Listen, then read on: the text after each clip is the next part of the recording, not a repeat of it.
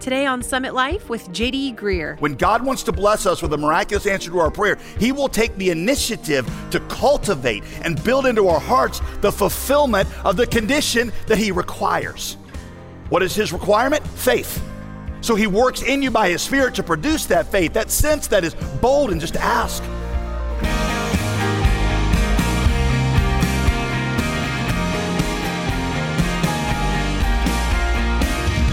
Welcome to Summit Life, the Bible teaching ministry of pastor, author, and theologian J.D. Greear. I'm Molly Vidovich. Let me ask you this. Have you ever thought about the fact that your greatest need may be different from your greatest desire? Sometimes it seems hard to differentiate between the two, but often it's true. Today, Pastor J.D. shows us that our greatest need as humans is forgiveness, and Jesus is even more desperate to offer it to us than we are to receive it. We're going to jump back in where we left off yesterday in Luke chapter 5 in a message Pastor J.D. creatively titled, Jesus Heals a Ceiling Fan. My title for this story is Jesus Heals a Ceiling Fan. See what I did there? Right? He's a fan of Jesus coming through the roof and Jesus heals him, right? Some of you will think about that all day and you will get that later. That's just my little gift to you. Verse 26, then everybody was astounded. And they were giving glory to God, and they were filled with awe, and they said, we have seen incredible things today. Yes, they had indeed. There are two main things that I want us to see in this story. These are two very distinct ideas, but I think they're both really important for us right now, and they both center around this theme of desperation. They are our desperate need. I just heard somebody on this side of the auditorium laugh, which means they just got the ceiling fan reference. They are, number one, our desperate need, and they are, number two, our desperate faith. Our desperate need and our desperate faith. Let's look firstly at our desperate need. At first, Jesus' offer to forgive this guy's sins almost seems a little cruel. I mean, at best, just insensitive, doesn't it? I mean, isn't it obvious what this guy wants? Right, here is a crippled man lying on a bed in front of Jesus, yet Jesus just ignores that and goes straight for forgiveness. Isn't that insensitive and a little tone deaf? But what if Jesus saw that this man's greatest need, greater than his need for healing, was his need for forgiveness? This guy is desperate to be healed, but Jesus is even more desperate to see him restored to God. That is the constant theme of Jesus' ministry in Luke. People yearn for physical relief to their pain. Jesus yearns in an almost frantic way to see them restored to God. In Luke 15, he is the shepherd who leaves the 99 sheep to go after the one that is lost. He's the desperate widow who searches her entire house from top to bottom to find a lost coin. He is the scorned father who stands at the gate anxiously waiting for his prodigal son to come home, who runs with abandon when he finally sees his son coming. In Luke 13, Jesus weeps over Jerusalem and says, oh, Jerusalem, how many times I've wanted just to get you to turn to me. In Luke 19, Jesus summarizes his entire ministry as saying, I've come to seek, to desperately go after, to search for, and save at the cost of my life those who are lost. So let me ask you, as we go into 2021, what do you think the greatest need of your life is? Here's my question. What if your greatest need is different than your most pressing desire? What if your greatest need is different than your most pressing desire? What if the greatest, most pressing need of your life is the need for forgiveness? And maybe even me saying that strikes you as insensitive. I mean, maybe you're sitting here and you've been wronged, or you've been really hurt. Maybe you've been abused. And you listen to me and you say, how dare you say that I need forgiveness? I'm the one who's been wronged. Sure, I need to learn to forgive the person who wronged me, and I'm struggling with that, but it seems insensitive for you to say that my greatest need is forgiveness also. Well, you're partially right, I understand that, but listen to Jesus' wisdom. This is really quite practical. If you've really been wronged, what you need most is a way to forgive those who wronged you, to be able to be released from the bitterness that will consume you. And guess what? You can't ever forgive heinous wrongs unless you've experienced great forgiveness yourself. Embracing forgiveness from God enables you to forgive others. It may be true that you've been wronged, but it's also true that all of us have wronged God far more than any of us have ever been wronged. And realizing that and embracing that grants you the power to forgive others. Forgiveness, an experience of forgiveness, turns bitter water in your heart. It turns it sweet. Listen, I don't know who you are. I don't know what you think your greatest need is. I don't know what you would love for God to change most in 2021. I don't know if you feel like you need a car, a job, a spouse, a different spouse, a better roommate, healing from cancer. What you most need is forgiveness. Jesus cares about all those other things. I'm going to show you that in a minute because the way he heals this guy. But what you most need is forgiveness. And the good news is that is why Jesus came. That's why he first offered forgiveness to a lame man lying before him in a stretcher before healing his legs. It's why ultimately the trajectory of Jesus' life was toward a cross. Jesus' main purpose on earth was not to teach great morals or to do great miracles. His main purpose was to go to a cross to pay the price for our forgiveness. Jesus' main ministry was not what he taught to us, it's what he did for us. Saying your sins are forgiven was not just a blessing that he uttered flippantly. Forgiveness of sins was something he purchased by his blood. His death on the cross is why he can say to you, I forgive your sins. There is a fountain filled with blood, drawn from Emmanuel's veins, and sinners plunge beneath that flood, lose all their guilty stain. And he proved that he had the ability to make good on that offer to forgive you. If you're like, well, I don't know if you don't know exactly what I've done. You don't know what I carry into this year. And I'm not sure he's got the power to do that. He proved it by raising from the dead. The Apostle Paul said that one of the main purposes of the resurrection was to show that Jesus' claim to be dying for our sins was true. So don't just believe Jesus has the power to forgive because he says so. Believe him because he demonstrated the power to back that up. You see, here's the deal. If he can make the lame walk, and he could command the waves and the wind to cease, and he could bring dead men out of the grave, and then he could come back from the dead himself. Well, see, that means he can make good on his promise to forgive your sins. The dying thief rejoiced to see that fountain in his day. There may I, the vilest he, wash all our sins away, all my sins away. There is a power in forgiveness you can be sure of because Jesus backed it up with these kind of miracles and mainly by resurrecting from the dead. So you've got your desperate need. Second, in this story, we've got, number two, our desperate faith. Our desperate faith. I pointed this out as we were reading the story, verse 20. Verse 20 says that when Jesus saw their faith, he said, their faith. Then he said, your sins are forgiven, rise up and walk. According to Luke, Jesus did this miracle not so much because of the lame man's faith. He did it because of the faith of his friends. On behalf of their faith, on behalf of their desperate faith, Jesus healed him. Now you say, well, why doesn't the man just ask for it himself? I don't know. Doesn't tell us. Maybe he was so sick that he could barely speak anymore. Maybe he'd just been lame for so long that he'd given up hope. He just stopped believing the future could be any different. And so into that gap, into that void of despair, their faith, not his, their faith stepped in and said, no, I believe Jesus is good. And I believe he cares about you. And I believe he will help you.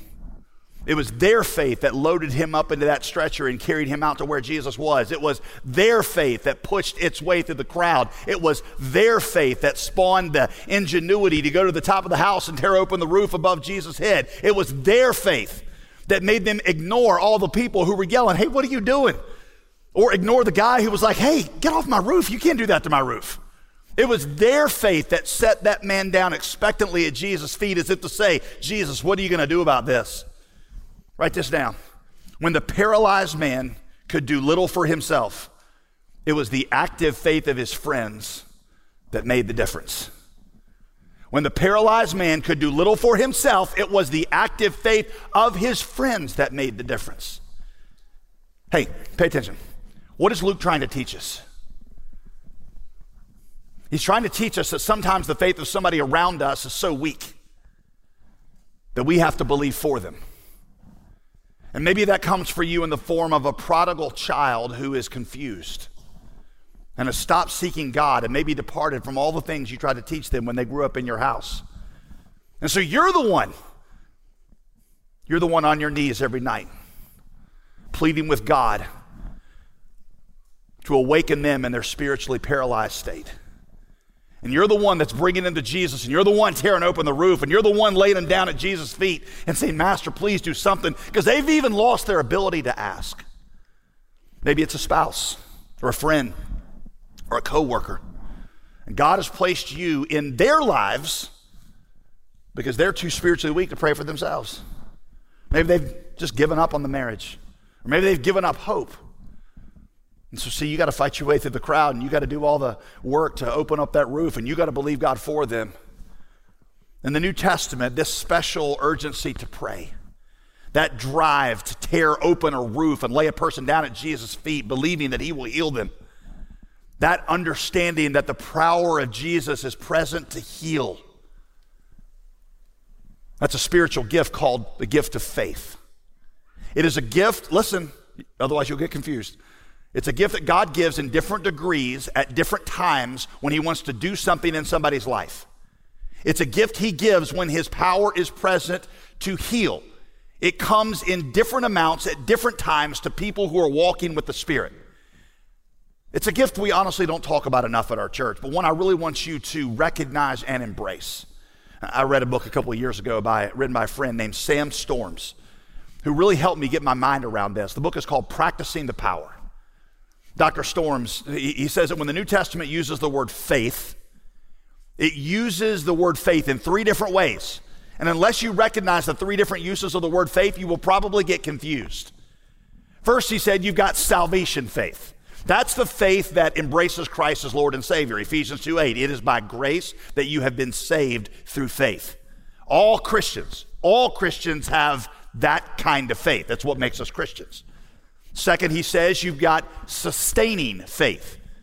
Sustaining faith is the general confidence that God is present, that he's with us, he will never leave us or forsake us. It's confidence in his goodness, confidence that he is in control and sovereignly working all things for good. That's typically what people mean when they say so-and-so has strong faith. We mean that they have an unshakable confidence in God's plan. Again, all Christians should have this at all times. But there's a third kind of faith, Dr. Storm says, I think points out correctly from the New Testament, and that is the spiritual gift of faith. And that is what you see here in this story at work. It's a special bestowal of faith that God gives to certain Christians at certain times because he wants to do something miraculous through you or around you or in you. And so you sense in that moment by the Spirit an urge to pray, an urge to press into the goodness of God, an urge to tear open a roof and lay somebody down at Jesus' feet. That's the kind of faith Paul had in mind when he spoke of the spiritual gift of faith in 1 Corinthians 12:9. Some, he says, are given the gift of faith. I was always confused when Paul said that. Some are given the gift of faith. I'm like, don't all Christians have faith? Isn't it our duty to trust God? Why would Paul say that some of us have a special gift of faith? Well, Paul doesn't, he didn't say some have the gift of purity or the gift of honesty, so why would he say some have the gift of faith? Right, that was always my question. Right, so what is he talking about? It's because he's not talking about salvation faith. He's not talking about sustaining faith, which we should all have. He's talking about a special spiritual gift of faith, which God gives to those who are walking in the Spirit when he wants to do something miraculous. It's a faith that moves them to pray and trust God for somebody. Let me quote Dr. Storms here. While all faith is an expression of trust and humble dependence upon God, the spiritual gift of faith, is the experience of faith that arises somewhat spontaneously and unexpectedly in our hearts. We feel certain that God wants to do something. We sense his power is present to heal. When God wants to bless us with a miraculous answer to our prayer, pay attention. When God wants to bless us with a miraculous answer to our prayer, he will take the initiative to cultivate and build into our hearts the fulfillment of the condition that he requires. What is his requirement? Faith. So he works in you by his Spirit to produce that faith, that sense that is bold and just ask. Jesus only does his miracles in response to faith. So when he wants to do a miracle, he stirs up, often in the heart of somebody around the person who needs the miracle, he stirs up in them the confidence to ask for it. Therefore, he says, each time as we pray, each time as we seek God, let us begin by asking God for an extraordinary, powerful faith. Let us ask God that he work in us to produce and sustain the confidence that he is pleased to bless. That's the faith that these friends in Luke 5 are showing. God put it in the hearts of these friends to press through the crowds so that he could work in this man the miracle that he desired. power of the Lord was present to heal, so he put the faith in their hearts that moved them to ask for the miracle. So my question for you, I hope, is obvious. What paralyzed person around you has God put in your heart to pray for? A friend? A prodigal child? A parent? A whole people group? We have missionaries out all over the world right now who have a special kind of sense that the power of the Lord is present to heal this particular nation at this particular time. I recently read a book by James Banks, who's a pastor, by the way, right here in Durham, pastor of a Presbyterian church. He's become a friend. He talks about the journey of praying for two prodigal kids, one of whom, they're both grown now, one of whom has come back to Jesus and the other who has not yet. Here's what he said in that book. He says, when we pray for our prodigal kids, we carry them on stretchers of faith to Jesus. We do the heavy lifting, but they receive the benefit.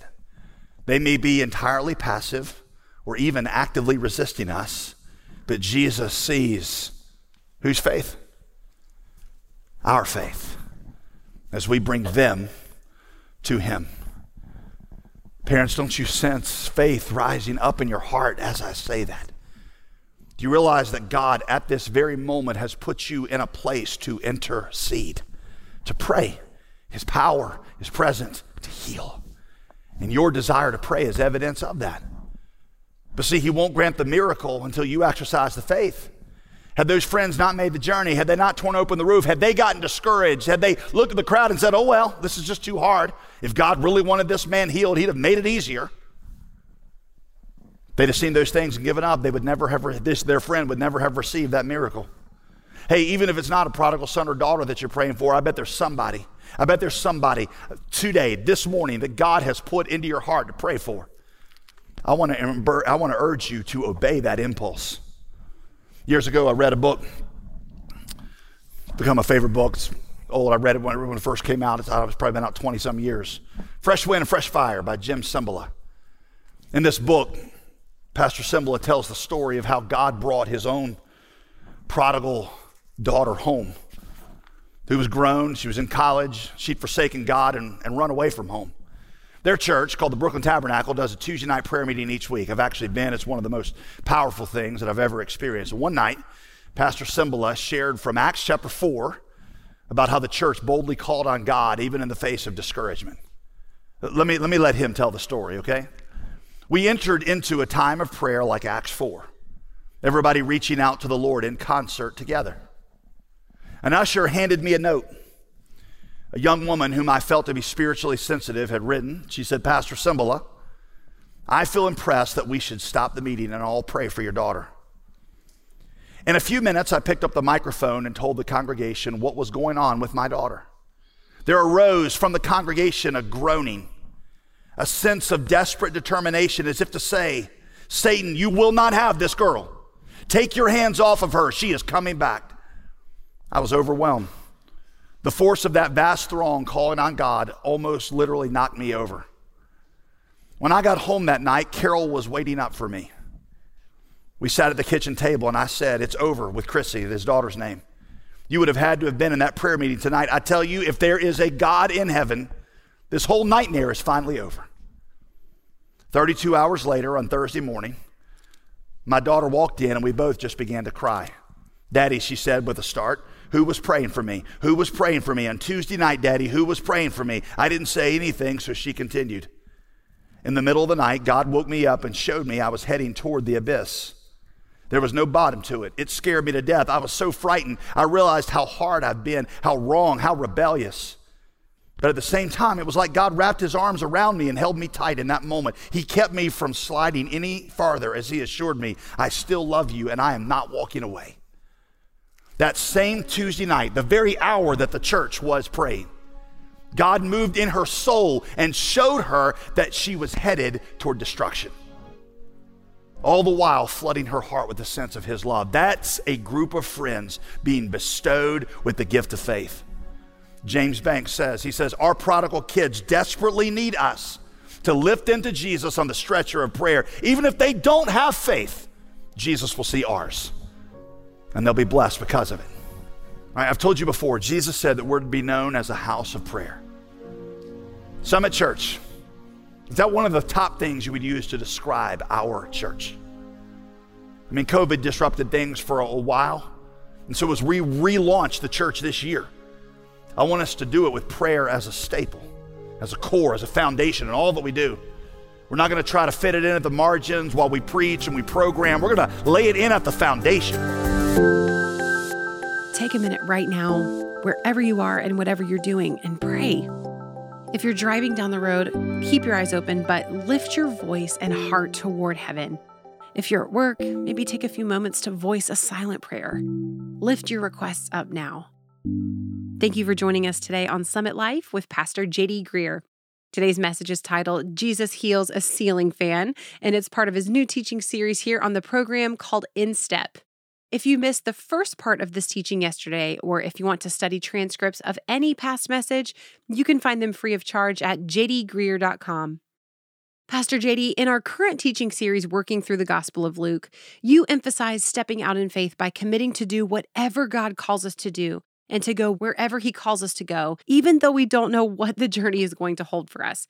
So how does the discipline of memorizing scripture, or any other spiritual discipline for that matter, help us step out in faith? You know, I've heard it said, Molly, that the best way to confront a lie is to know the truth. And our world is filled with lies, and we know that our enemy uses lies. I mean, right. One of the things that a friend at the church recently explained, he said, you know, when Jesus and Satan do battle, out in the wilderness, if you were just thinking of that like from a Hollywood movie producer's mindset, you would think it would be some kind of Marvel movie scene where they're throwing lightning bolts at each other, but it's just two guys having a conversation, and it's Satan trying to twist Scripture and twist reality and speaking it into Jesus's life. But what Jesus does is he counteracts that with Scripture. One of my favorite definitions of a demonic temptation is a sinful thought with a will behind it. Like it's almost like it's trying to press in and invade your thinking and change it. And you're trying to forget about it and you just can't shake it. Well, you can't just stop thinking about it. It's the illustration if I say, don't think about a green monkey. Well, you probably haven't thought about a green monkey in, ever, but all of a sudden, you can't just be told not to think that because it pops in your head. Yeah. Well, the way that you counteract Satan's lies is you memorize Scripture and be able to apply the right Scripture at the right moment. Gotcha. The Spirit of God will do some amazing things in your heart with Scripture, but he cannot bring to the surface what you haven't put in there. And so one of the things we want to do at Summit Life is help people know Scripture better. And that comes not just through preaching, it also comes through memorizing Scripture. Memorizing Scripture is one of those things that people, they're like, man, it'd be great if I did that, but sometimes it's, the journey of 1,000 miles. I don't know how to take the first step. So we produced some scripture memory cards. We gave them out last year to gospel partners and others that reached out to us. They were so popular that we decided to do it again this year. And so we'd love to be able to give you these. I think it would be a great tool. Some specifically chosen verses that will enrich your spiritual life, take you deeper in the gospel, and help you counteract the lies of Satan. We put together a pack of 50 of these for you. If you want to carry these promises in your heart, our new Summit Life memory verse cards make it easy for you to memorize Scripture. So take a look and reserve yours today at jdgreear.com. That's really helpful. Thank you, JD. We're so grateful for your support, and this set of 50 memory verse cards is our way of making our appreciation tangible. This will be a resource that will take you through the entire year and beyond, and we'd love to get it to you today. It's perfect to carry with you as daily encouragement that you can share with a friend. The Rejoice Always Scripture Memory Cards comes with our thanks when you donate today to support this ministry, helping more people dive deeper into the message of the gospel each and every day. So give and request your set when you call 866-335-5220. One more time, that's 866-335-5220. Or you can request the set when you donate online at jdgreear.com. If you'd rather mail your gift, our address is J.D. Greear Ministries, P.O. Box 12293, Durham, North Carolina 27709. I'm Molly Vidovich. I'm so glad to have you with us today. And be sure to listen Wednesday when Pastor JD talks about the cosmic struggle between God and Satan, a struggle that impacts our lives every day.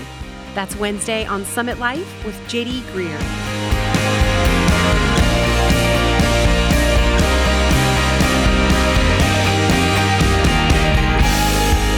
Today's program was produced produced and sponsored by JD Greear Ministries.